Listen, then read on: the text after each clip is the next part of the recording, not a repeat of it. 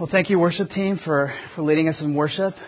God-honoring song. Always such a joy just to be able to come before the Lord and to sing songs and hymns and prayers with one another. And just thank you also, Charlotte, for your testimony. What encouragement that is to us. We're going to have a time to give attention to the Word this morning. But before I do that, I just want to say a few words about something that's going to be happening fairly soon, and that's our missions offering, which is going to be April 27th. And I want to talk about the missions offering just because I just want you to understand a little bit of our heart and why we're having this offering and what it means for us. Now, we're going to have only one offering where we're going to ask you to prayerfully consider just to give for the cause of short-term missions for this summer, to support our short-term missionaries as they go out and minister to the Coils and minister to the Smiths this year. And we want to make this a special time. I want you to think about it, just pray about it, see if the Lord would put on your heart to be able to give. And you still have a little bit of time to think about that and to prepare yourselves and think about how that would even work into your budget, perhaps. Now, we do have some other fundraisers which we're going to be doing, but these fundraisers are really geared for gaining funds outside of the church, just looking for opportunities to kind of help supplement that. I know that for many who go, it is quite an investment in terms of time and also in money. So just want to encourage you just to pray, just to be prayerful, consider what the Lord would have for you just for this summer and see how you might be able to partner in terms of finances with our short-term missions teams. So with that, let's give our attention to the Word. Our text this morning, again, is Hebrews chapter 5, verses 11 through 14. And I want to start with the story this morning that I think will help to illustrate a little bit of the point of this passage of Scripture. Now, last summer, as some of you know, I had the opportunity to go and minister to our missionaries in the Czech Republic, to Peter and to Sonia Smith.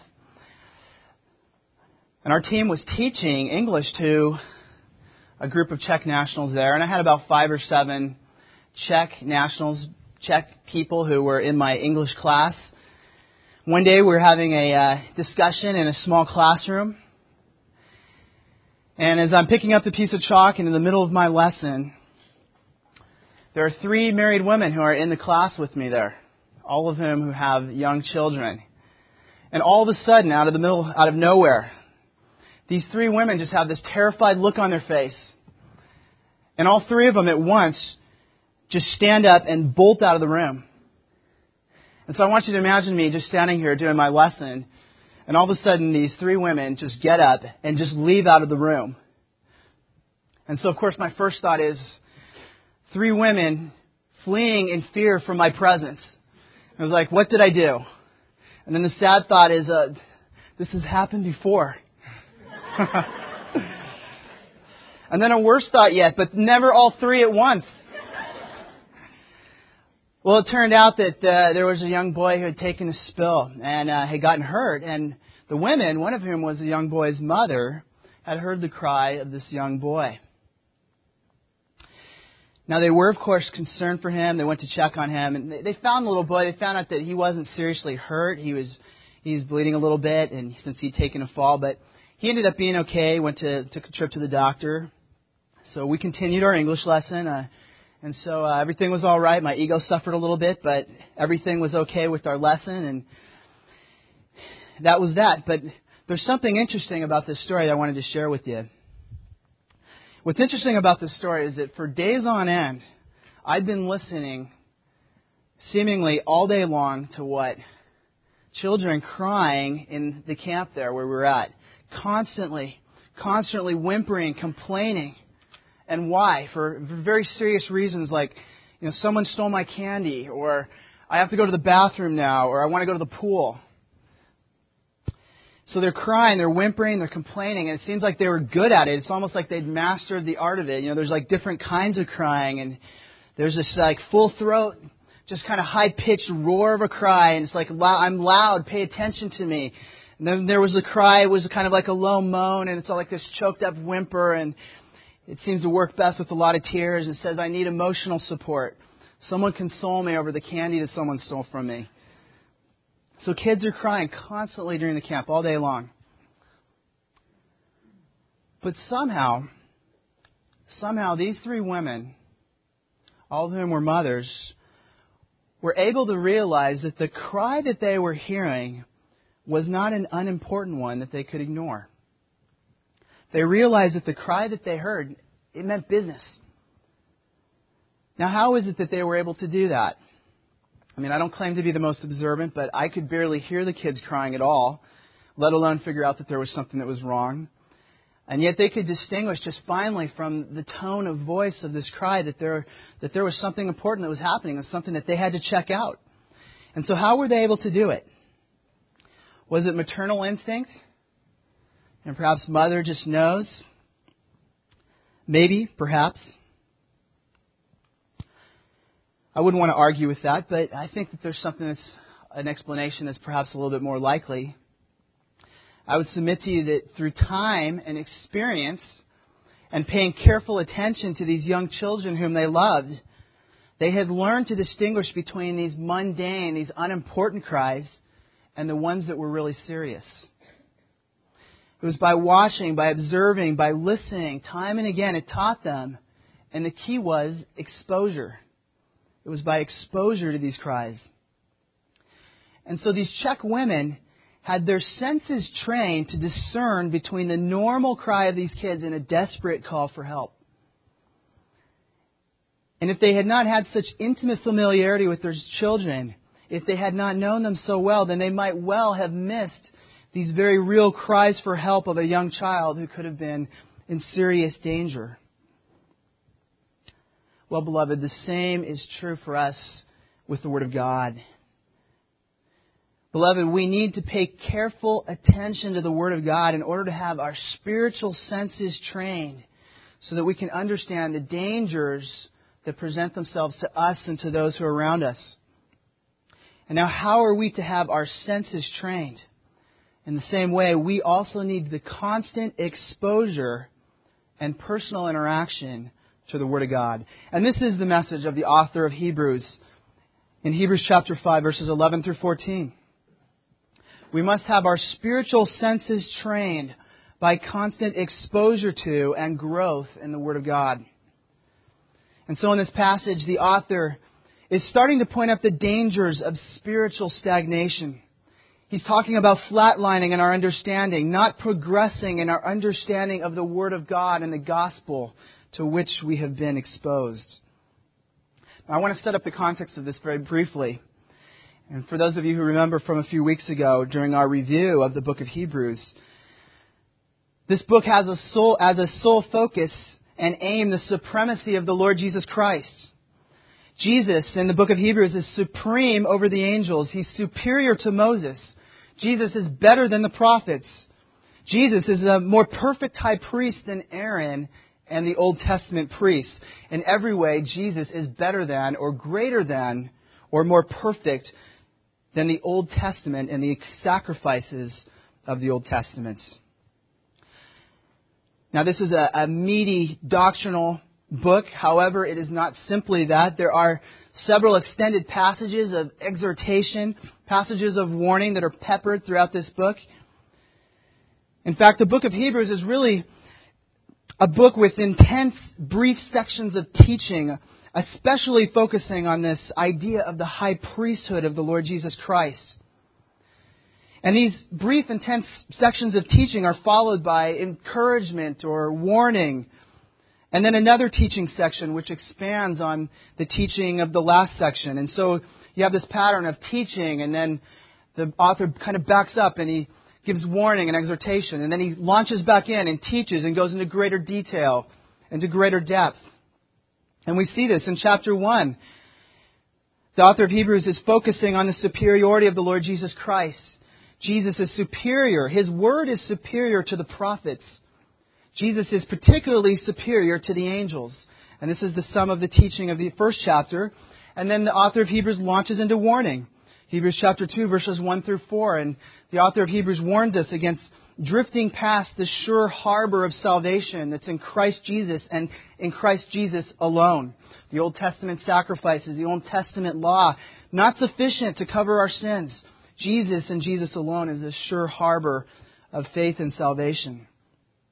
And so again, after this warning section, he launches again into teaching. Hebrews chapter 2, verses 5 through about this 7th verse of chapter 3 begin in earnest to speak on a topic that occupies most of the remainder of the book.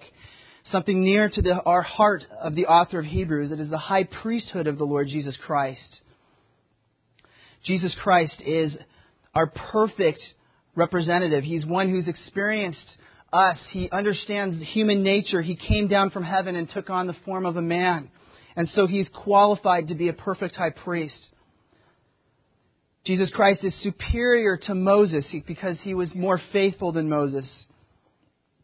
And so after this section, again, warning in chapter 3 verse 7 through chapter 4 verse 13.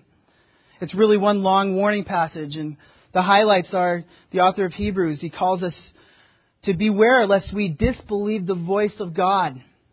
He uses the example of the Israelites in the wilderness and how they spurned the voice of God. And if you remember from our teaching last week in the book of Exodus, there were many who were Israelites ethnically, but spiritually they had never been set free from bondage. Spiritually, they were still holden to the world. They had never been transformed. They had never been truly saved. And so the author of Hebrews uses this example of the unbelieving Israelites in the wilderness to beseech us to be diligent to enter into the rest of Christ, to persevere. And the author of Hebrews tells us that the Word of God, which is for our salvation, if we reject it, if we neglect it, it will become our judge.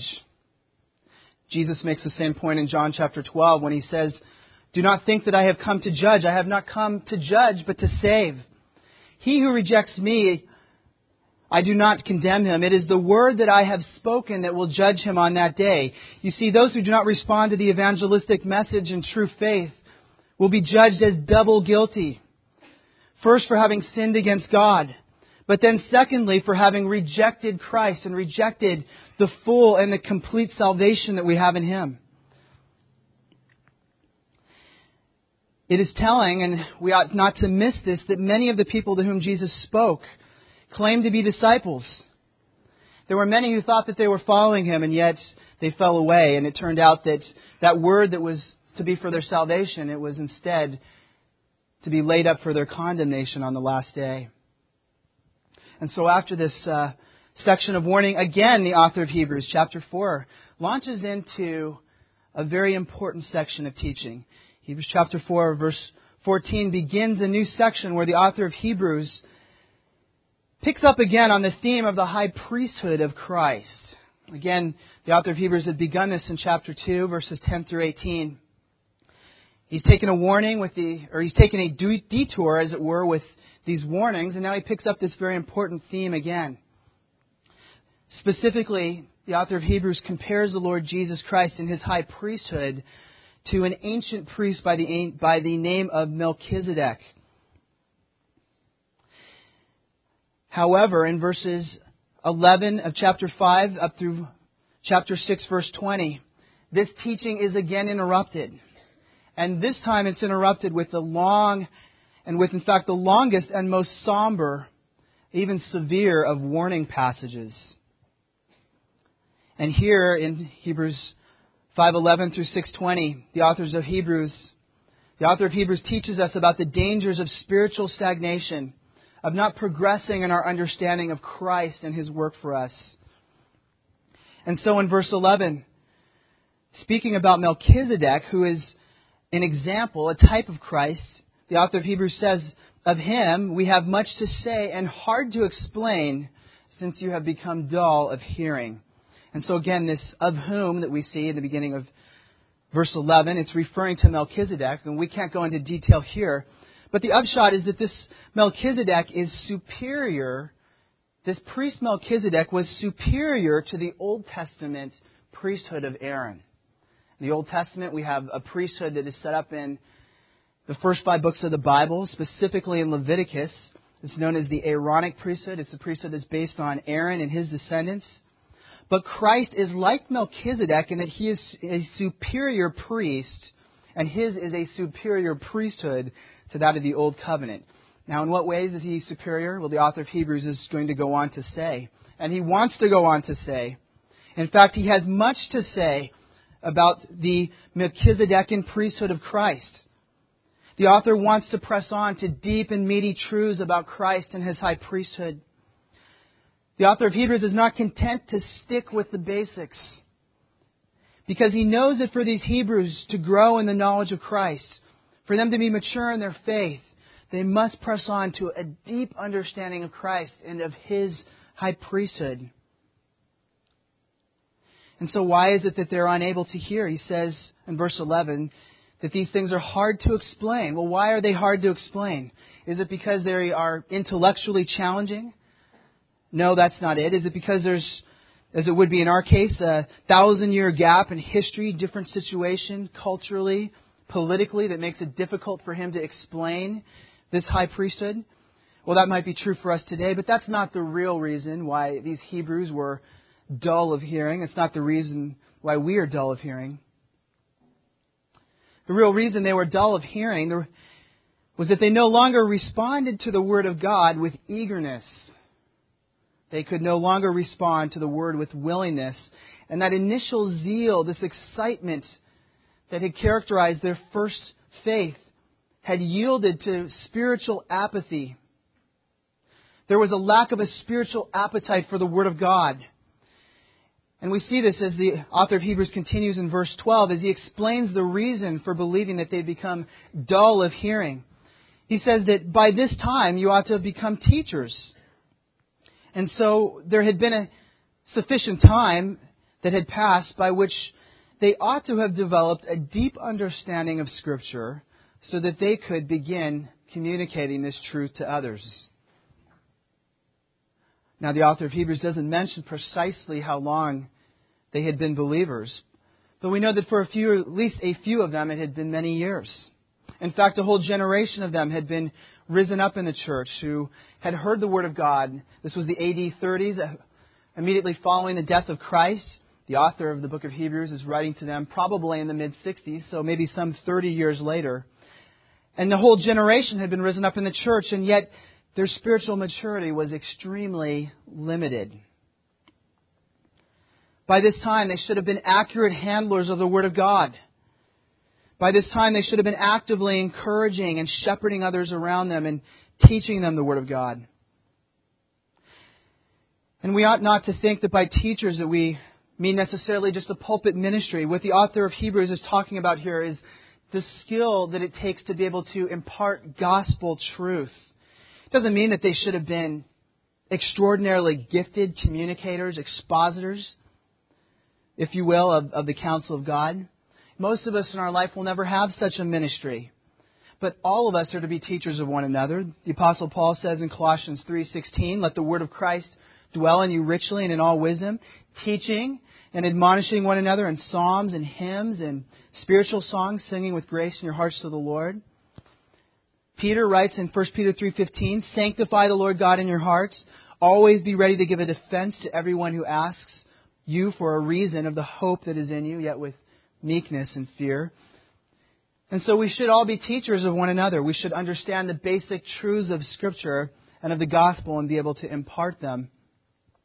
And not only so, we ought to be able to teach unbelievers the gospel of Christ. And several weeks ago, our young adults group, Milestone, as we were teaching through the book of Acts, looking at Acts chapter 17, we talked about what this really meant. What does it really mean to be able to have answers for people? What does it really mean to have answers for people who have questions about how the Bible squares with modern science? Do we have to be experts in all the modern disciplines of science? No. Does it mean that we have to be learned and erudite in our explanations of Christology or soteriology or hamartiology or pneumatology or whatever kind of ology some theologian dreams up late at night? No, it doesn't mean any of those things. But it does mean having an answer for biblical questions. You see, there's a danger that we have of hiding behind this presuppositional apologetic. This idea that the Word of God is our authority and so it stands for itself and we would not seek to defend it. Well, the Word of God does stand for itself, beloved, but that doesn't mean that we don't have to know Scripture. It means that we're ready to confront the unbelief of the world around us with a thoroughly biblical worldview that can only come from a deep understanding of Scripture and a comfort level with doctrine that comes from saturating ourselves personally with the Word of God. And this is the concept I want to talk about today. I'll have much more to say about this later. But for now, let's suffice it to say that there should be an increasing evidence of this competence as we grow as Christians, a deeper, a more profound knowledge of Scripture, and a more perfect skill to be able to relate it to the world around us. And so again, these Hebrew Christians, they should have been teachers, but the author says you need someone, again, to teach you the first principles of the oracles of God. And so what does the author of Hebrews mean when he's talking about oracles here? Well, the word literally just means sayings. They really are referring to the divine utterance, the things which are spoken by God.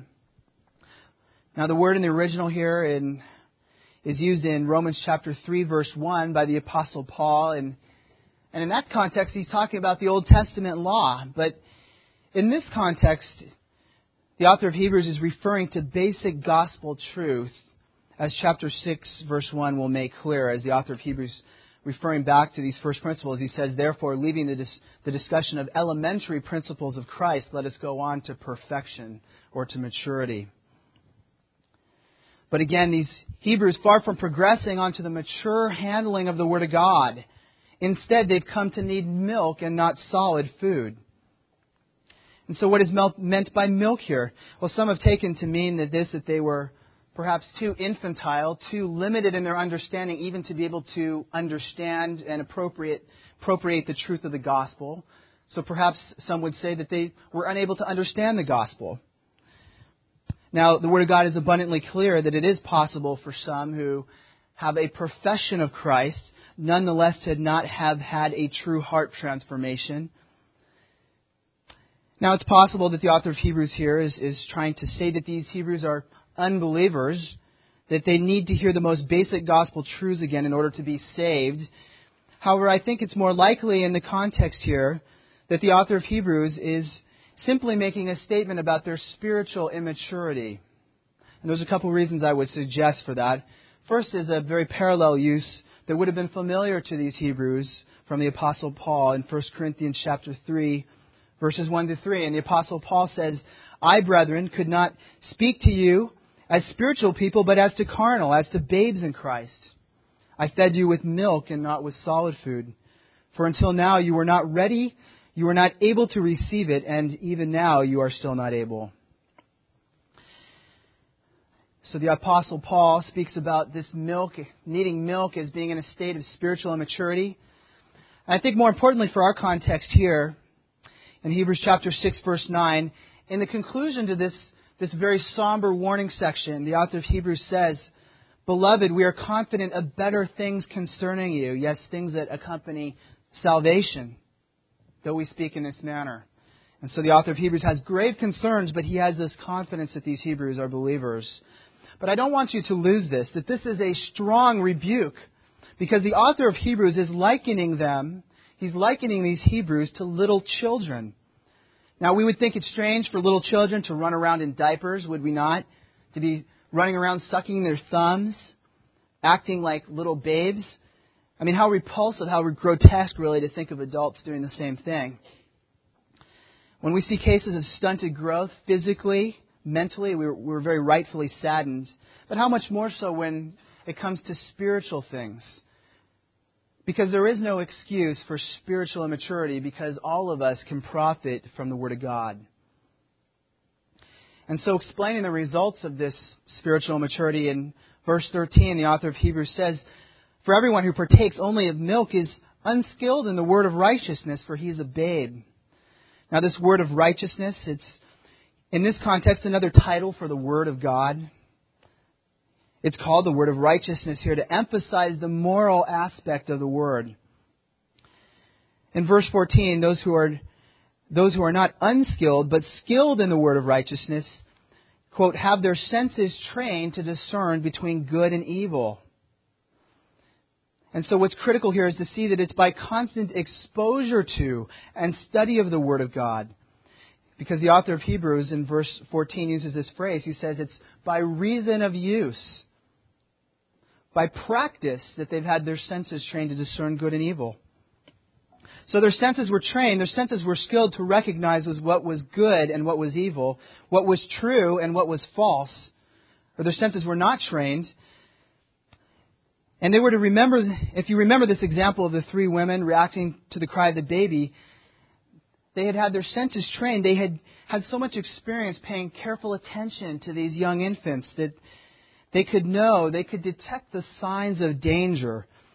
But these Hebrews had not progressed in their knowledge of Christ and in the Gospels through the Scripture. And in fact, there really is no middle ground in the Christian life. To not progress is in fact to regress. And they were leaving themselves open to false teaching and to false doctrine. And so in fact, if someone were to come to them and to say that Jesus is an angel and not the Son of God, they might have believed him. If someone were to come and to say that the temple sacrifices were sufficient, that the Old Testament sacrifices were good enough to take away sins, they might also have believed them. Beloved, their senses weren't trained thoroughly enough by exposure to the Word of God to spot the danger. Now, beloved, I want to challenge us to have a greater passion, a greater personal love for Scripture. You see, because there are so many parallels between this congregation and ours. I want to suggest to you that this congregation, to which the author of Hebrews writes, that they upheld high moral standards in their personal lives. In fact, the author of Hebrews never rebukes them for failure in personal holiness in the epistle to the Hebrews. And I would suggest that was true for us as well.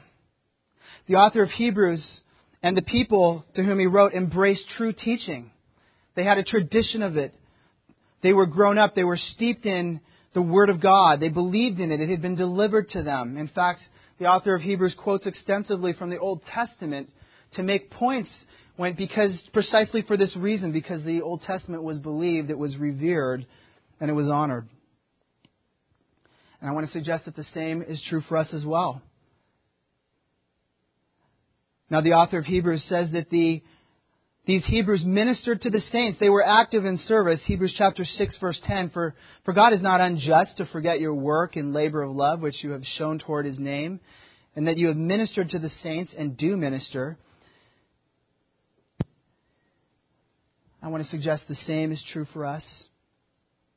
But the key is this, and I don't want you to miss this. So if the person next to you is sleeping, this is the high time for you to wake them up and stop snoozing. But the key is this. The author of Hebrews was challenging these Hebrews to personally appropriate the truth of the Word of God that they were hearing. The Hebrews are never rebuked for their personal conduct, the way they live out the gospel. They're always admonished. They're always warned that their understanding of the depth of the things of Christ is lacking, that it's shallow. Instead of pressing on and probing the depths of Christ, exploring the richness of gospel truth, instead of becoming passionate, absorbed, they had become dull, desensitized, tuned out, indifferent. They were pathetically apathetic. Beloved, the Word of God is like a feast. If you're at a feast, you can look around and see. You can see who's really eating it up. You can see who's really taking it down. And I mean, some people do take it down. I just think of an example, not to embarrass him, but a certain brother by the name of Daniel Pio. And you can see this brother, when it's time for him to eat, he really gets down to business.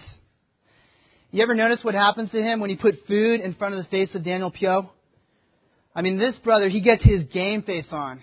And he looks serious. And what does he do next? He starts shredding it.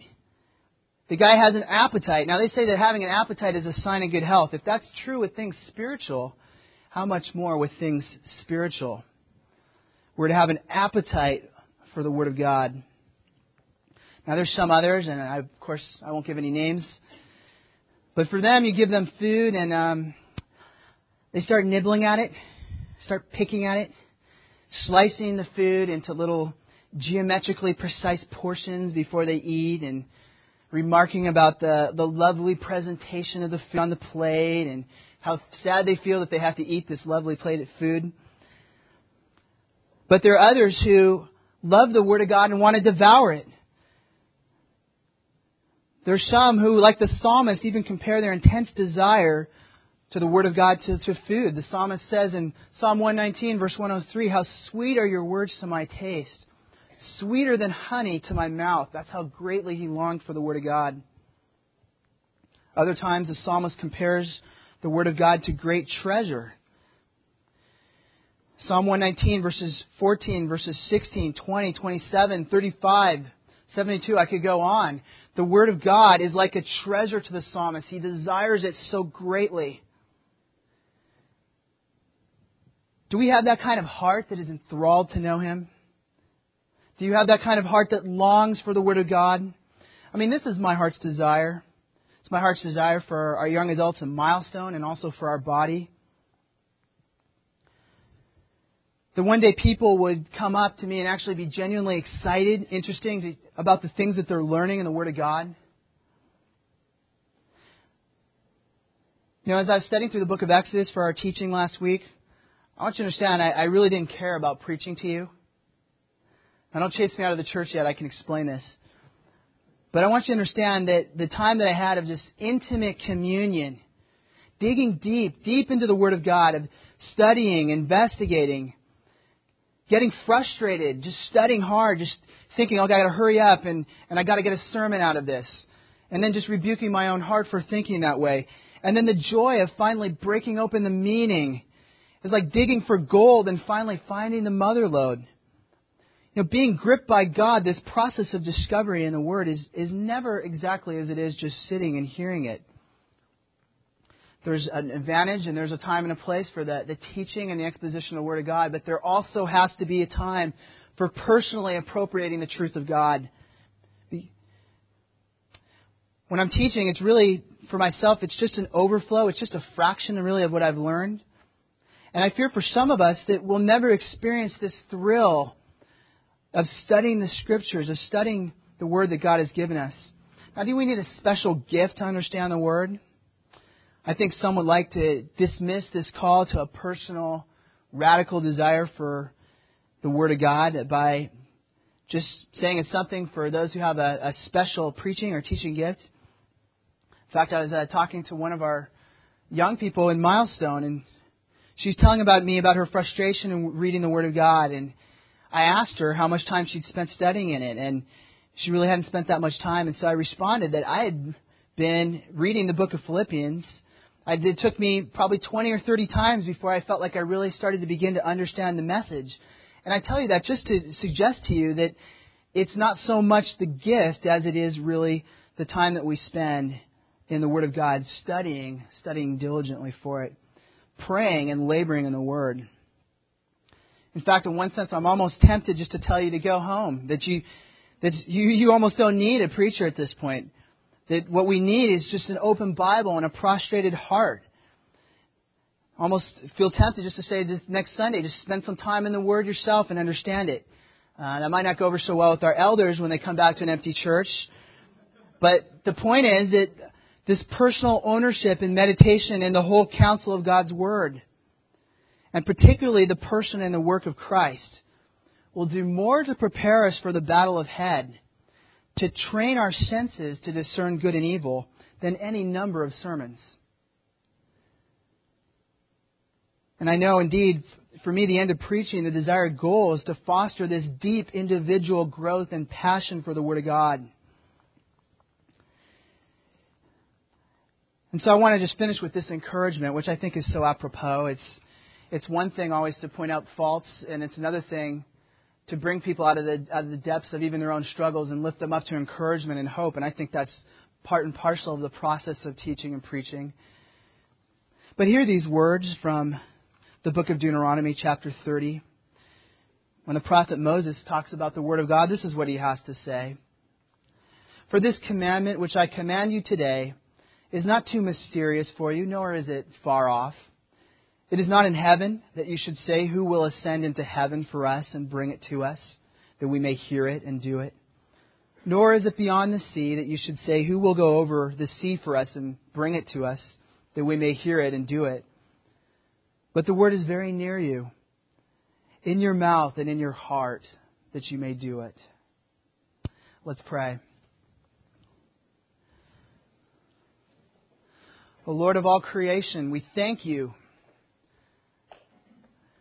O author of every good and perfect gift, we are grateful that you have given us this gift, the Word of God. The Word of God is a sharp two-edged sword. It pierces to the very division of soul and spirit, discerning the thoughts and the intents of our hearts. We know that on that last day that it is by the standard of the Word that we will be judged. And we know that it is with that Word now which offers us gracious salvation in Christ. We flee to Him. We flee to Christ, who is for us a sure salvation. He's the harbor, this safe harbor. We flee to Him, Father. We put no trust in ourselves. And Lord, we seek, we are eager, we are desire, we have passion. Not only to hear the Word of God, to absorb it and regurgitate it, but Lord, to have this passion, this intense hunger, even as the psalmist did for your Word, to appropriate your truth, to know it, to love it, to have this supernatural, abounding, overflowing joy that comes from knowing it, to have true spiritual maturity, which can only come from it.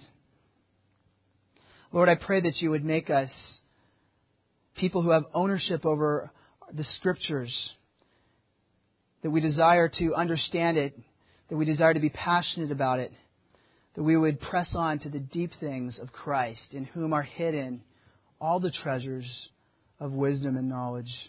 It's in the name of this Jesus, our Savior, we pray now. Amen.